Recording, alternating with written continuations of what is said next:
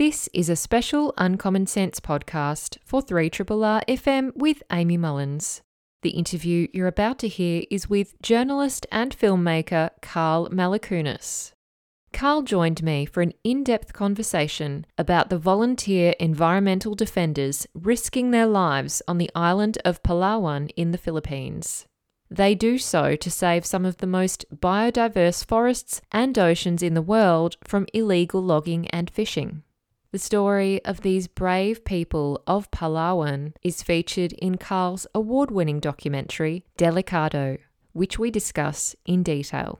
A recent Global Witness 10-year investigation into land defenders around the world reveals that the Philippines is the deadliest country in Asia to be an environmental defender, ranking alongside Brazil, Colombia, Mexico, and Honduras as the most dangerous nations in the world. For information about future screenings, head to delicadofilm.com. And it is my absolute pleasure and delight to welcome onto this program filmmaker and journalist Carl Malakounis. Carl is the writer, producer, and director of a documentary film called Delicado. It was recently screened as part of the Melbourne International Film Festival. It's also been screened across the world and is still being screened at the moment across the world. It's so vital, I think, this topic and this subject. It's something which evokes a lot of emotion, I know, for myself, having just watched it, but also for those who will have already watched it, and no doubt even for Carl, who was making it. So we're going to be talking about the environmental land defenders on the island of Palawan in the Philippines, where they're protecting some of the most beautifully diverse and old rainforests in the world, as well as, of course, the seas, the oceans, and the fish that make up that beautiful island. Obviously, it's under threat from illegal logging, illegal fishing, and other types of extractive mining activity. So without further ado, I welcome Carl onto the program to discuss this fascinating documentary with us, Delicado. Hi there, Carl, and thank you very much for taking the time to chat with us today. Thanks, Amy. It's great to be here. Thanks for having me. It's really, really wonderful to chat with you. And when I watched the trailer, I've got to say I was gripped straight away and thought, oh my gosh, I have to watch this movie, because it seemed like a thriller, the way that these instances occur where these land defenders, volunteers essentially, seem to be going out into the forest, the rainforest in Palawan in the Philippines, to seize chainsaws, to literally stop illegal logging in their tracks, and it seems like such a dangerous activity to be involved in. And as the documentary very much shows, it truly is very dangerous, and that's really the title of this film. So I wonder, could you just tell us a little bit about how you came across this subject matter yourself and the island of Palawan? Sure, Amy. Well, I'm a journalist by trade, and in my day job, I'm still a journalist. I work for the French news agency Agence France Presse. Back in 2011, I was the Manila bureau chief for AFP, and I ended up living in the Philippines for almost 8 years as Manila bureau chief. And back then, I wanted to go down and do a story on ecotourism in Palawan. It was really an excuse to go down and see this incredible place. Palawan it's called the last frontier. It's home to the last great rainforests. It's one of the most biodiverse waters in the world. They call it the Amazon of the seas. The limestone cliffs and the blue clear waters. They're backdrops for Hollywood movies. I think one of the Bourne Identity films ended in Palawan. So it's an incredibly beautiful place. I was going to go down there and just do a pretty innocuous story on ecotourism. And the environmental campaigner who I was in contact with was shot in the head and killed a few days before I was about to go down. So I went down to investigate his murder instead. And while I was there, I met a whole group of environmental defenders putting their lives on the line. As you said in your introduction, what? There are these people going into the forest barefoot, trying to take chainsaws from illegal loggers. Who are they? What are they doing? That was my immediate reaction. I ended up doing a piece of journalism for AFP on that a decade ago. Always had in my mind, it just seems like there's something more in it. As a journalist, I've been involved in daily journalism in one form or another, immediate news, since I was a 17-year-old copy boy at the Herald Sun newspaper in Melbourne. And I'd always dreamt of wanting to do something a bit more enduring, a bit more impactful than daily journalism. And that's how the journey began. I really didn't expect that, 10 years later, I would have made a full documentary and we'll be here today. Yeah, well, it sounded like such a long commitment, a labor of true passion, because as you say, you found out about this in 2011, and I believe you started filming in 2017. And then, you were going back and continuing to film for a number of years. That really does take a huge span across your lifetime.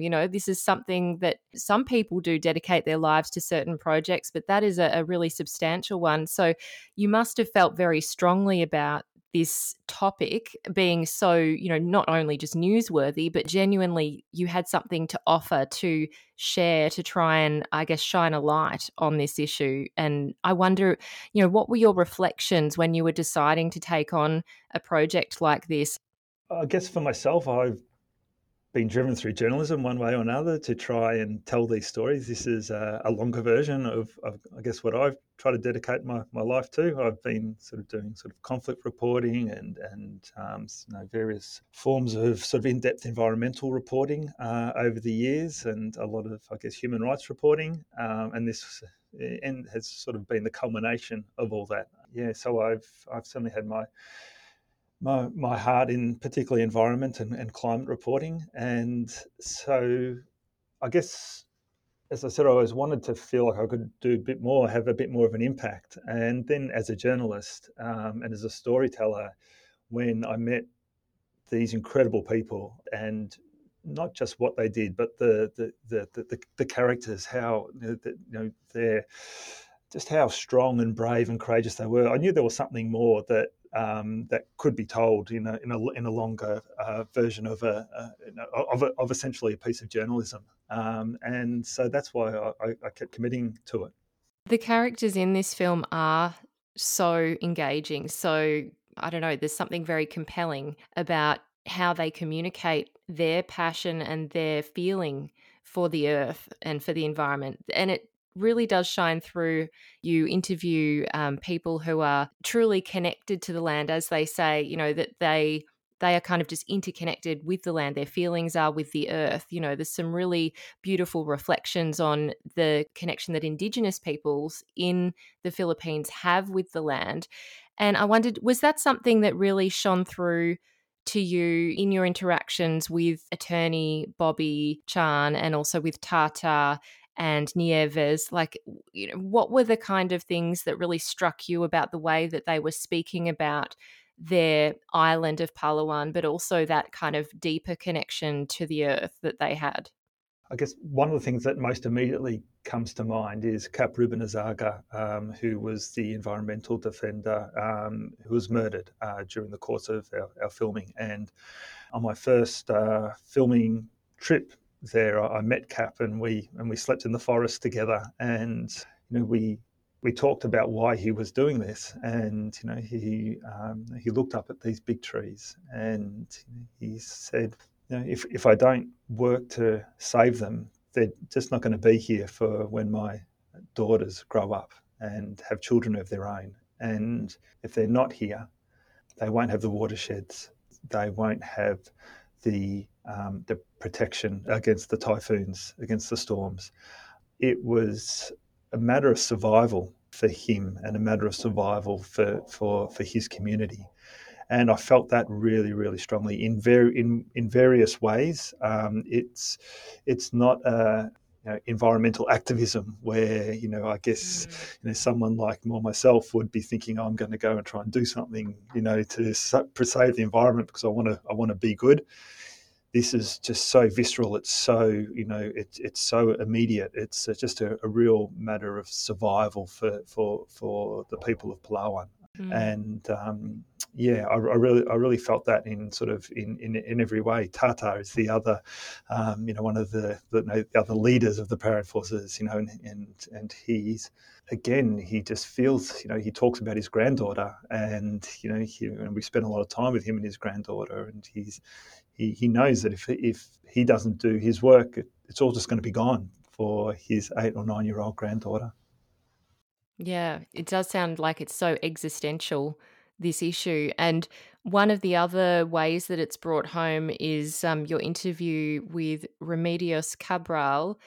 She was reflecting on the transformation of Palawan as becoming this tourist destination, a place where, business people were trying to invest their money, infrastructure being developed in the mountains, those roadways are becoming more prolific. And she was saying essentially that she'd been told by a man called the father of the province that because she wouldn't sell land to these specific people, they apparently said to her, the father will have you killed if you don't sell this. And she says, I will fight for the land because it has belonged to my ancestors for thousands of years. And the way that we feel for the land is different. Our feelings are fused with the earth. The earth is like our parent. The forest is the lifeblood of the Indigenous people. And that is another example. It kind of brought it home to me.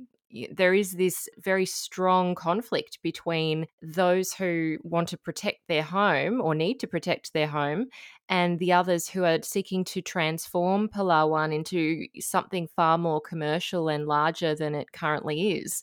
And I wondered, could you explore that a little bit more for us and explain the context, the political context of the situation for the people of Palawan?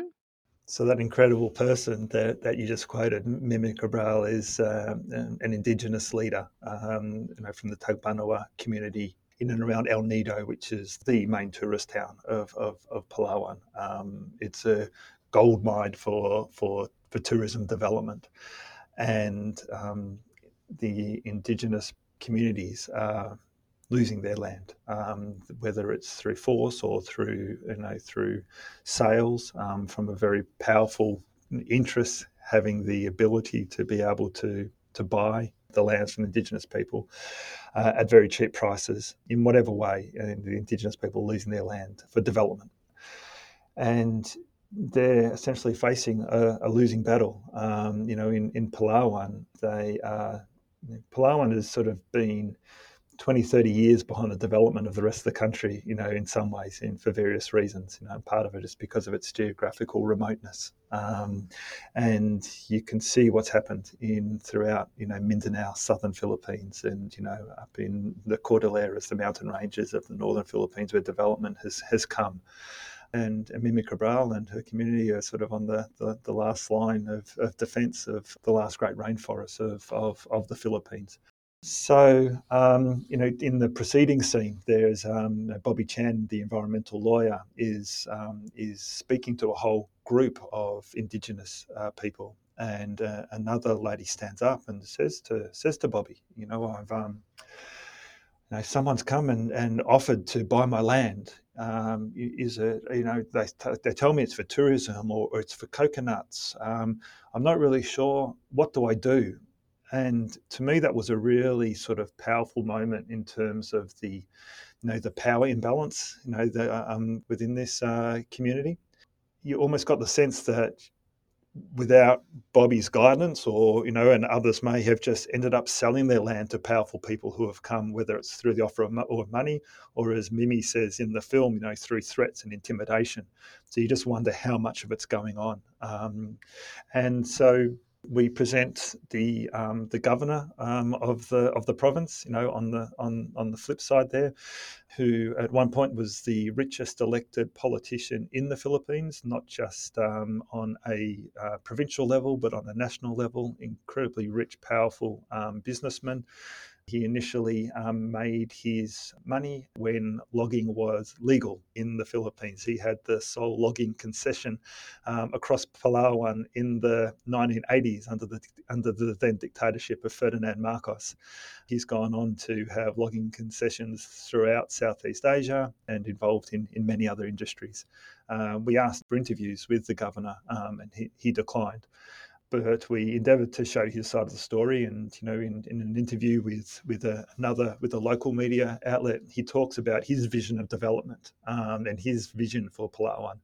And he's talking about the roads that he can build, and how he doesn't want Palawan to sit idle. He wants it to be part of the greater Philippine economy, and that's the battle that's going on, in Palawan. And whether it's for tourism, whether it's for the mining industry, or whether it's for plantations, development is happening at a very fast pace now.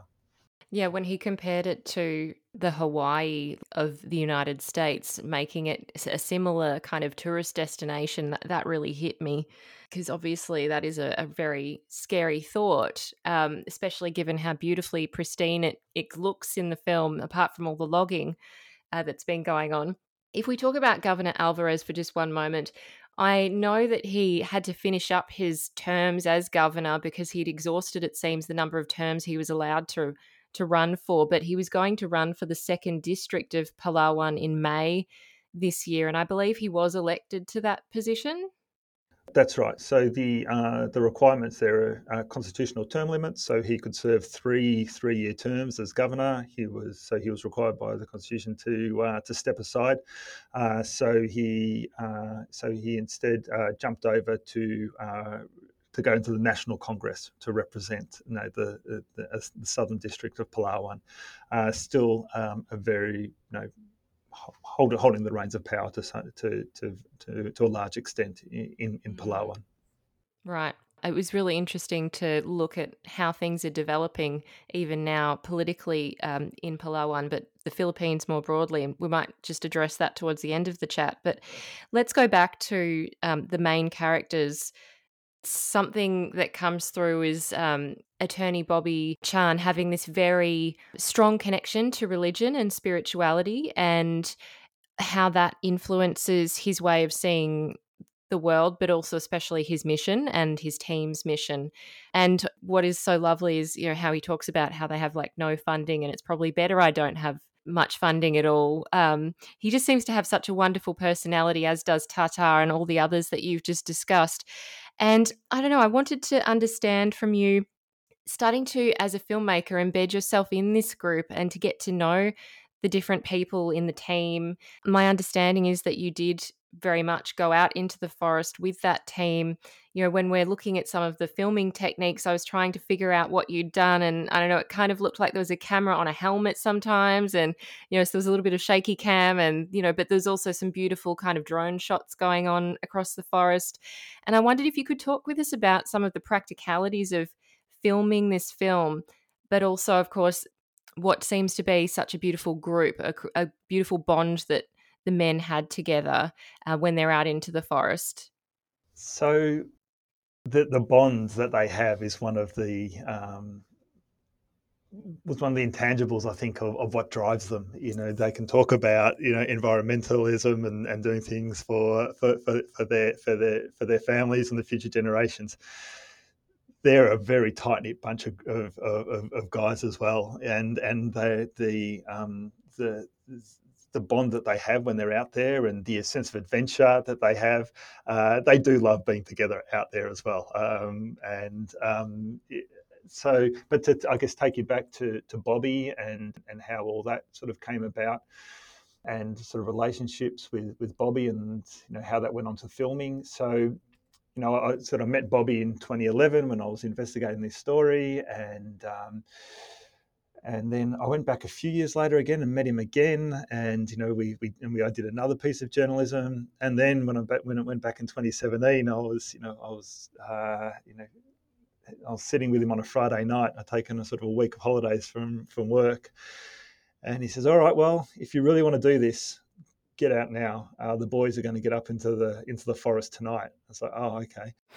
We ate some shellfish in their office, and said, "Okay, get into the van." And so jumped into the van with this man who I would then learn was Tata and Cap Rubin, and others, and drove off into the night. And I didn't really know what was going on. And then we slept in a village for a couple of hours, and then I found myself hiking into the forests, and then they were sleeping in the forests, and you could sense this sort of sense of camaraderie amongst them. And I don't speak Tagalog very much, and they didn't speak very much English, but they were looking after me. They were caring for me. And Tata, this guy in the front, was just doing these hand signals, and he was sort of, like you could just sense that he was, leading this group, and you could sense this was a man you could have confidence in.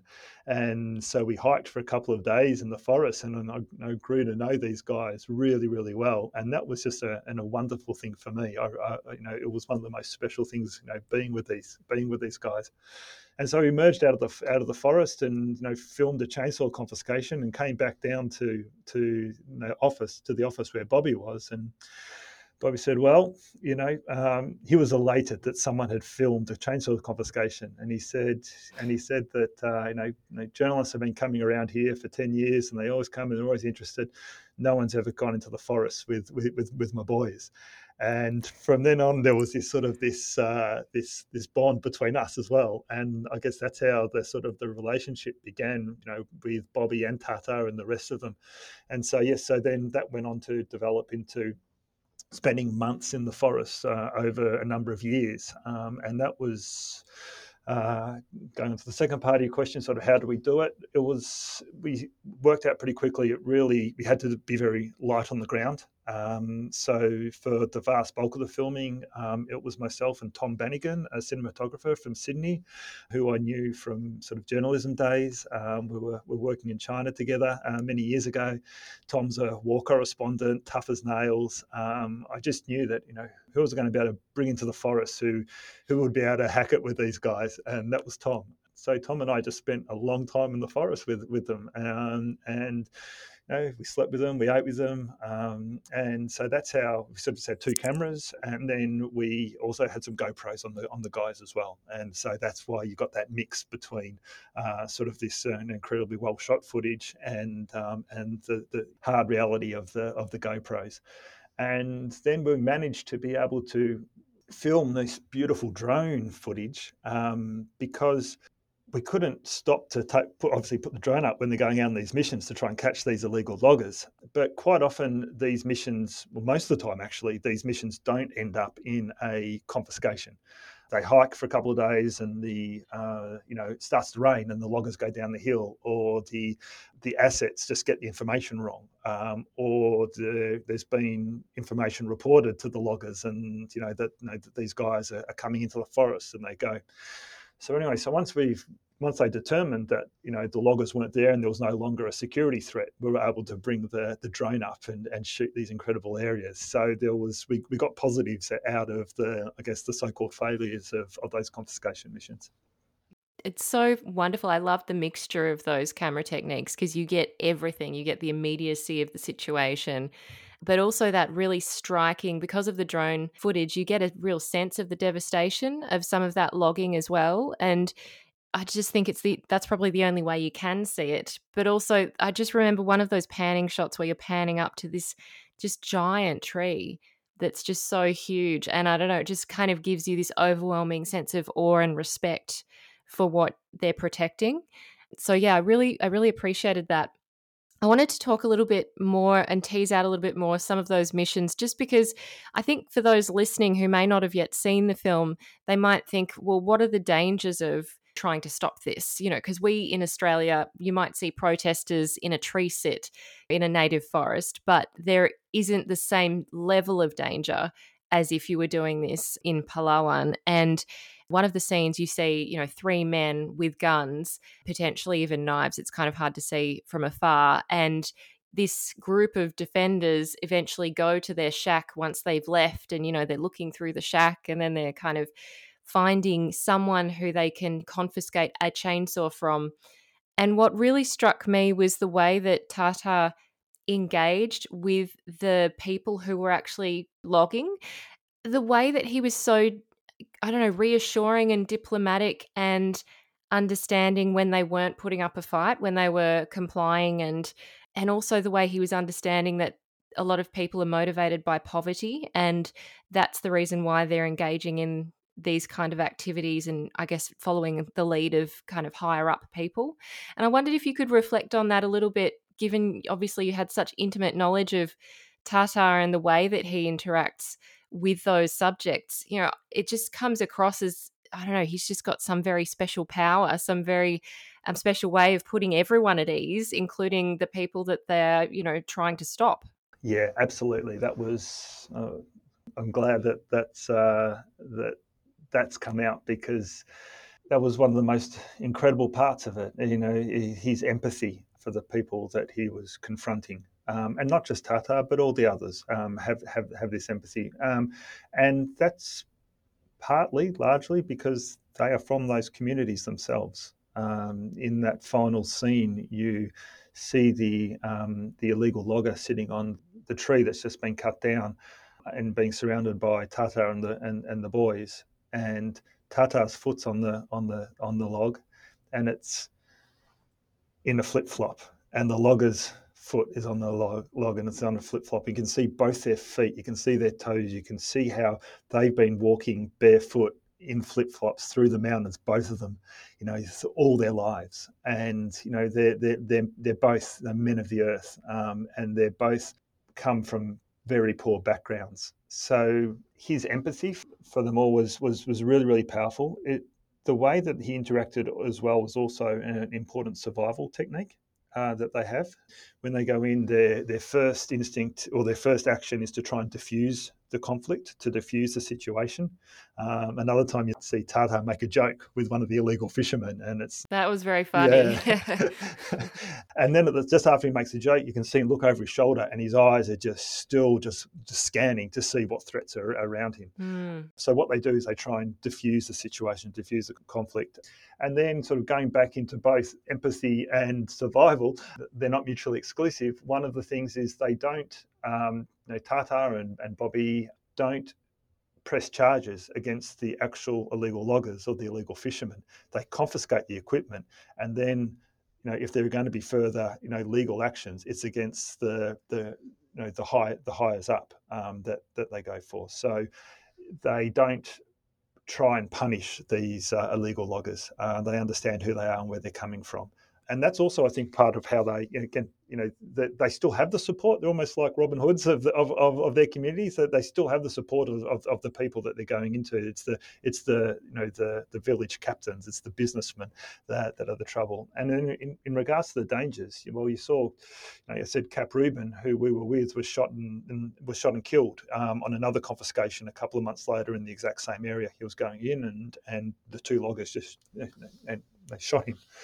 But one of the other dangers, they've had 13 of the Paran forces have been killed over the years, and they're not always, or even necessarily mostly, killed in the forests. It's afterwards, when these loggers go back out of the forest and they go back to the boss and, hey boss, sorry, I've got to report our chainsaws been confiscated. By who? Well, these guys, it's because Tatar and the boys leave a seizure receipt, and they say, "Oh, it's the PNNI, it's this guy, it's Tatar, whoever," and so then these businessmen target the Paran forces within their communities, and I think that's it's a much greater threat. And when you know that it's not just the immediate threat of being in the forest, but they have to live with this threat day after day, year after year now, that they could get killed at any time.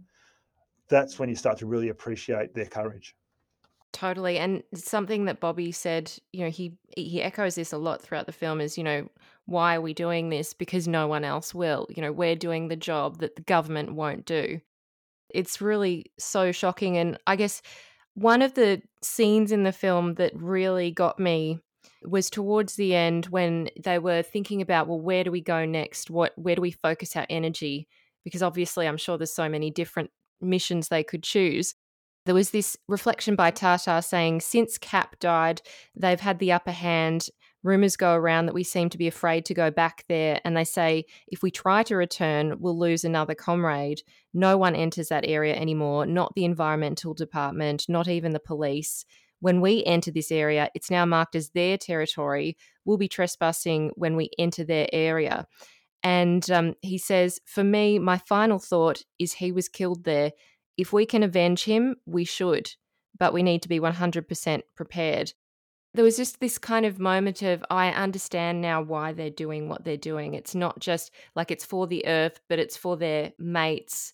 There's so much caught up in their motives, as to why they're doing what they're doing, what missions they're choosing, and like how much personal feeling is involved, but also how much strategy, as you say, like they're very prepared, they're calculated, they're not going to go in and do the wrong thing and put themselves at risk. But I don't know, I just wondered if you could reflect on that scene when you were filming it. Did it have anything for you? Did that spark, any certain kind of response for you? Because I don't know, there was just something in that when I was watching it that it just felt like this very galvanizing moment of, we're going to do this and we're going to go back to the place where our close friend has been killed. I feel sort of emotional just listening to that again, and their their courage is, I can't comprehend it. And I would say that as powerful and as inspiring as that little scene was, they do that almost every day. They went there up to where Cap Rubin was murdered, into those forests. There was 12 other times that they were doing something similar. Down in Bataraza in southern Philippines, where there's it's a lot of the Islamic militants from southern Philippines are embedded in those communities. There have been people who have, Westerners who have been kidnapped and killed in that vicinity. It's just lawless. Two of their men were shot and killed on a motorbike. As I said before, they were marked after to stop logging in that community. They go back down there regularly to do confiscation missions. Regularly. It's just incredible. And when I talk about Nieves Rosento, the mayor of El Nido, who's our sort of third main participant in the film, and she is placed on the drug list of President Duterte. Thousands of people have been murdered under Duterte's drug war. The president goes on national TV and curses her and threatens to kill her and says, I will kill you. And because she is fighting her environmental battle in a different but equally courageous way to the guys. She's trying to stop those developers that we were talking about earlier. And, when she's threatened, when she's placed on the narco list and the president threatens to kill her, I would have walked away. I would have given up. If Tata and the boys are going, in to avenge their mate's death, I would have given up. And I think most of us would have. And I still struggle to understand how just brave and courageous these people are. I'm so glad you brought up Nieves, because that's where I was going to go next, because she's so inspiring. The way that she speaks in those community meetings is so galvanizing. I can see why she's such a great politician. She's just so passionate. I don't know, just genuine, a truly authentic person.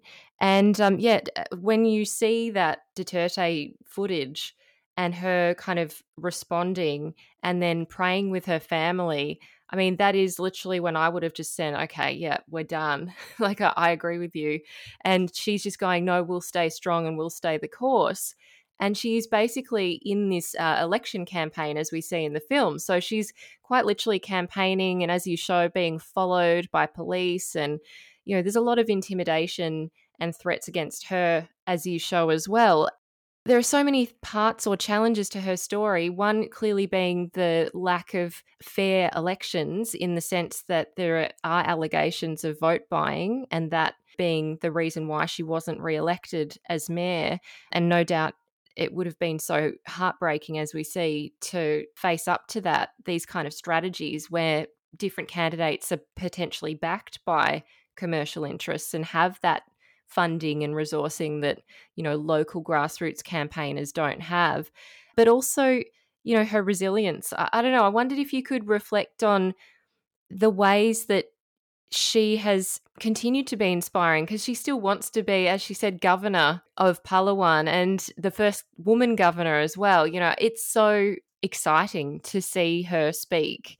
And I just wondered if you could reflect on her journey, not just in the film, but even after, and what she's still doing right now. So we met Nieves at Cap Rubin's funeral. So there was a basketball court. She's standing next to Cap's body at the wake, and everyone sort of hypnotized by the speech of some very, very charismatic, powerful woman. I thought, who's that? And then a few hours later, we're at the cemetery, and they're burying Cap, and Nieves is standing around guiding, managing the funeral and looking after Cap's daughters. And there were tears running down her eyes, and she was so knew she was a politician, but right now knew that she was someone grieving for someone she cared very much about as well. And it turns out that her and Cap had a long relationship of defending the environment together, though they've been friends for a long time. And so then when I just wanted to get to know her more and sat down, had an interview with her, and she says, I've been told I've been on the drugs list. I've been told on Duterte's drugs list. And for people who don't know, thousands of people have been murdered under Duterte's drug war. The International Criminal Court is investigating Duterte for what could be crimes against humanity. There were other mayors who were placed on Duterte's drug list, who we show in the film were shot and killed.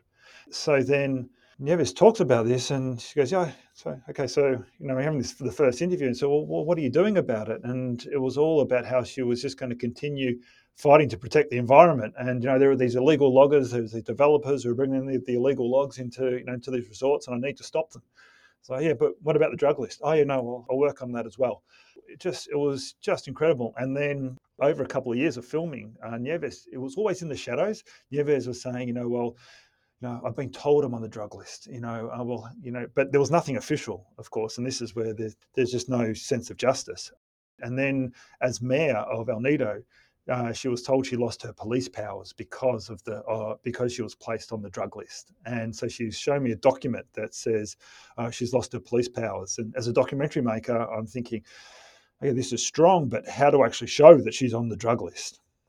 And then just before the May 2019 elections, Duterte gets up on TV and names her. And this was all part of the campaign for the president and his allies to influence the elections.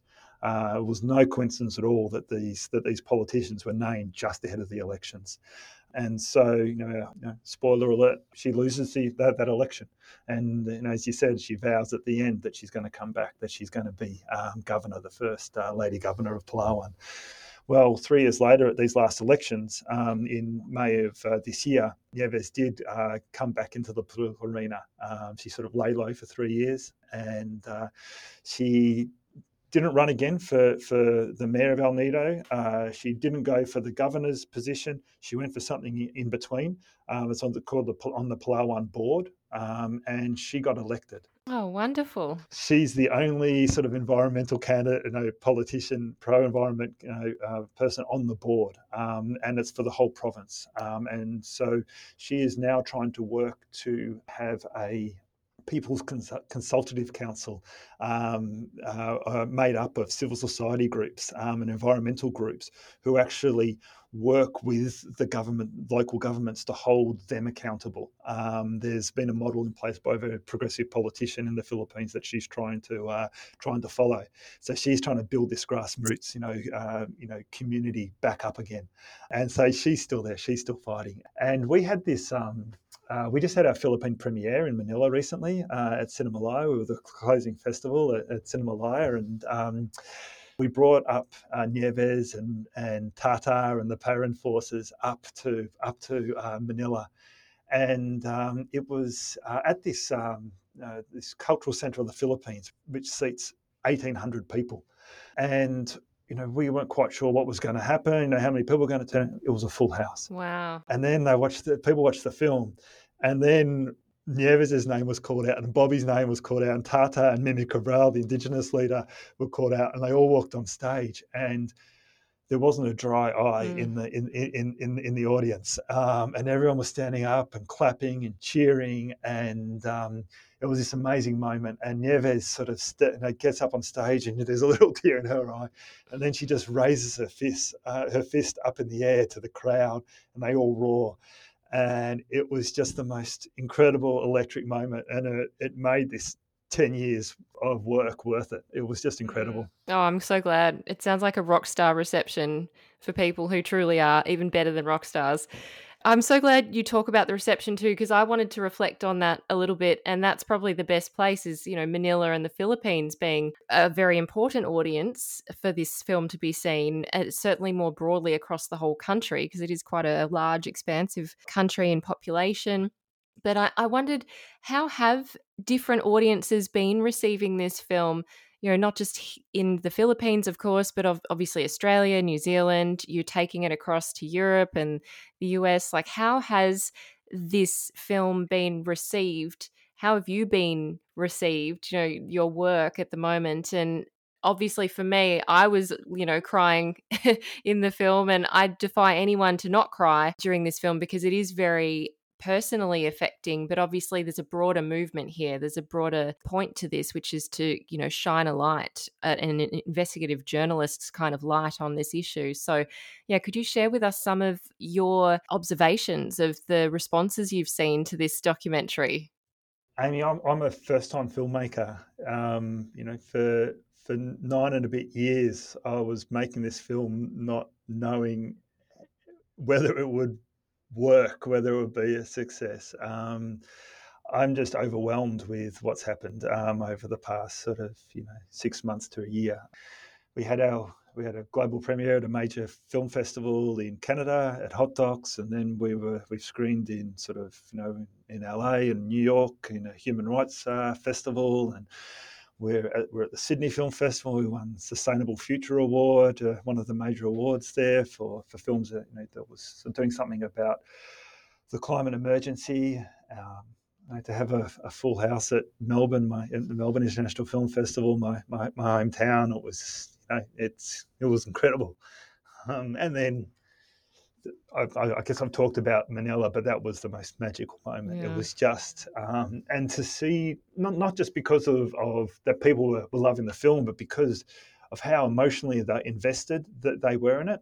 And, and I've never wanted to make the film just to make a film. It was always from day one, it was to tell a bigger story about the environment. I knew as a journalist, I'd done a lot of reporting about, land defenders who are being killed in record numbers around the world. And whether it's the Philippines or the Palawan, what's going on there, with Bobby and Tata and Nieves, they're the same stories that are occurring in Brazil or Colombia or Honduras or Mexico. And I was hoping that this film could maybe be a part of some sort of narrative to help sort of not just raise awareness about what was happening in Palawan, but about land defenders around the world. And we're building an impact campaign for the film around defending the defenders to help support and drive support for land defenders and the forests that they protect. And as part of that, from Manila, we've started to get support for screenings around the Philippines, and we've just started screenings. There was one in the central Philippines for a community that were defending their mangroves from development, and the film got to show to them, and they said, "Wow, other people are fighting these battles as well." And so that's part of the impact campaign. We're trying to also get into schools and universities, and then we're also looking at different things on policy levels and for funding for actually forest rangers. So we can hopefully put our guys out of their volunteer jobs and get the people who are Mm. supposed to be doing it. So there's lots of impact that we're trying to build in the Philippines. There's a big anti-corruption conference in Washington later in the year, which the film will be at, potentially at the UN Biodiversity Summit in Montreal later in the year. So our film's going to be part of all this conversation, and In a couple of weeks, we're going to be screening across homes across America on PBS. Oh, congrats. Yeah, we're on POV and on September 26th, and POV are helping us to build education toolkits and screening guides. So then it can be shown in communities in America, and then we can use those same toolkits, bring them to the Philippines, and continue this conversation beyond the film.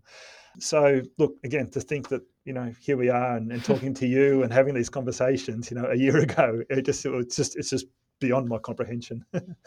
Yeah. Oh, it's it fills me with so much joy to hear all of those amazing developments, because this film deserves to be seen by everyone, in my opinion. It's just so wonderful. Every person who's part of it clearly has played such an important role. And Carl, I just want to say such a big thank you to you for pursuing this, because we wouldn't be getting to witness this story without you bringing it to us in such a powerful way. So a big thank you to you, and big congratulations on such an amazing film and all the subsequent work that you're doing right now as well. It's so inspiring. So I really hope that everyone listening, I know they're going to be dying to see it now.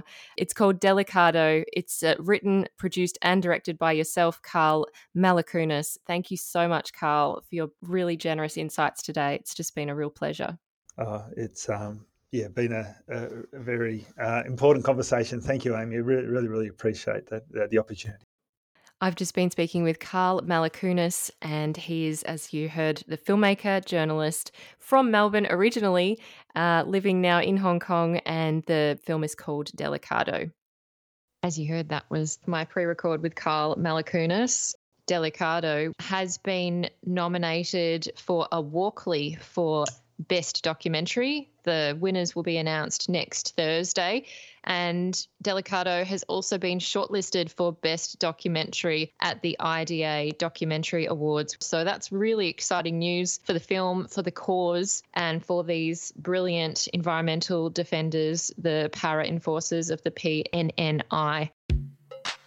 I'm Amy Mullins, and you've been listening to the Uncommon Sense podcast. Uncommon Sense is a radio show broadcast on 3RRR FM in Melbourne every Tuesday between 9 a.m. and 12 p.m.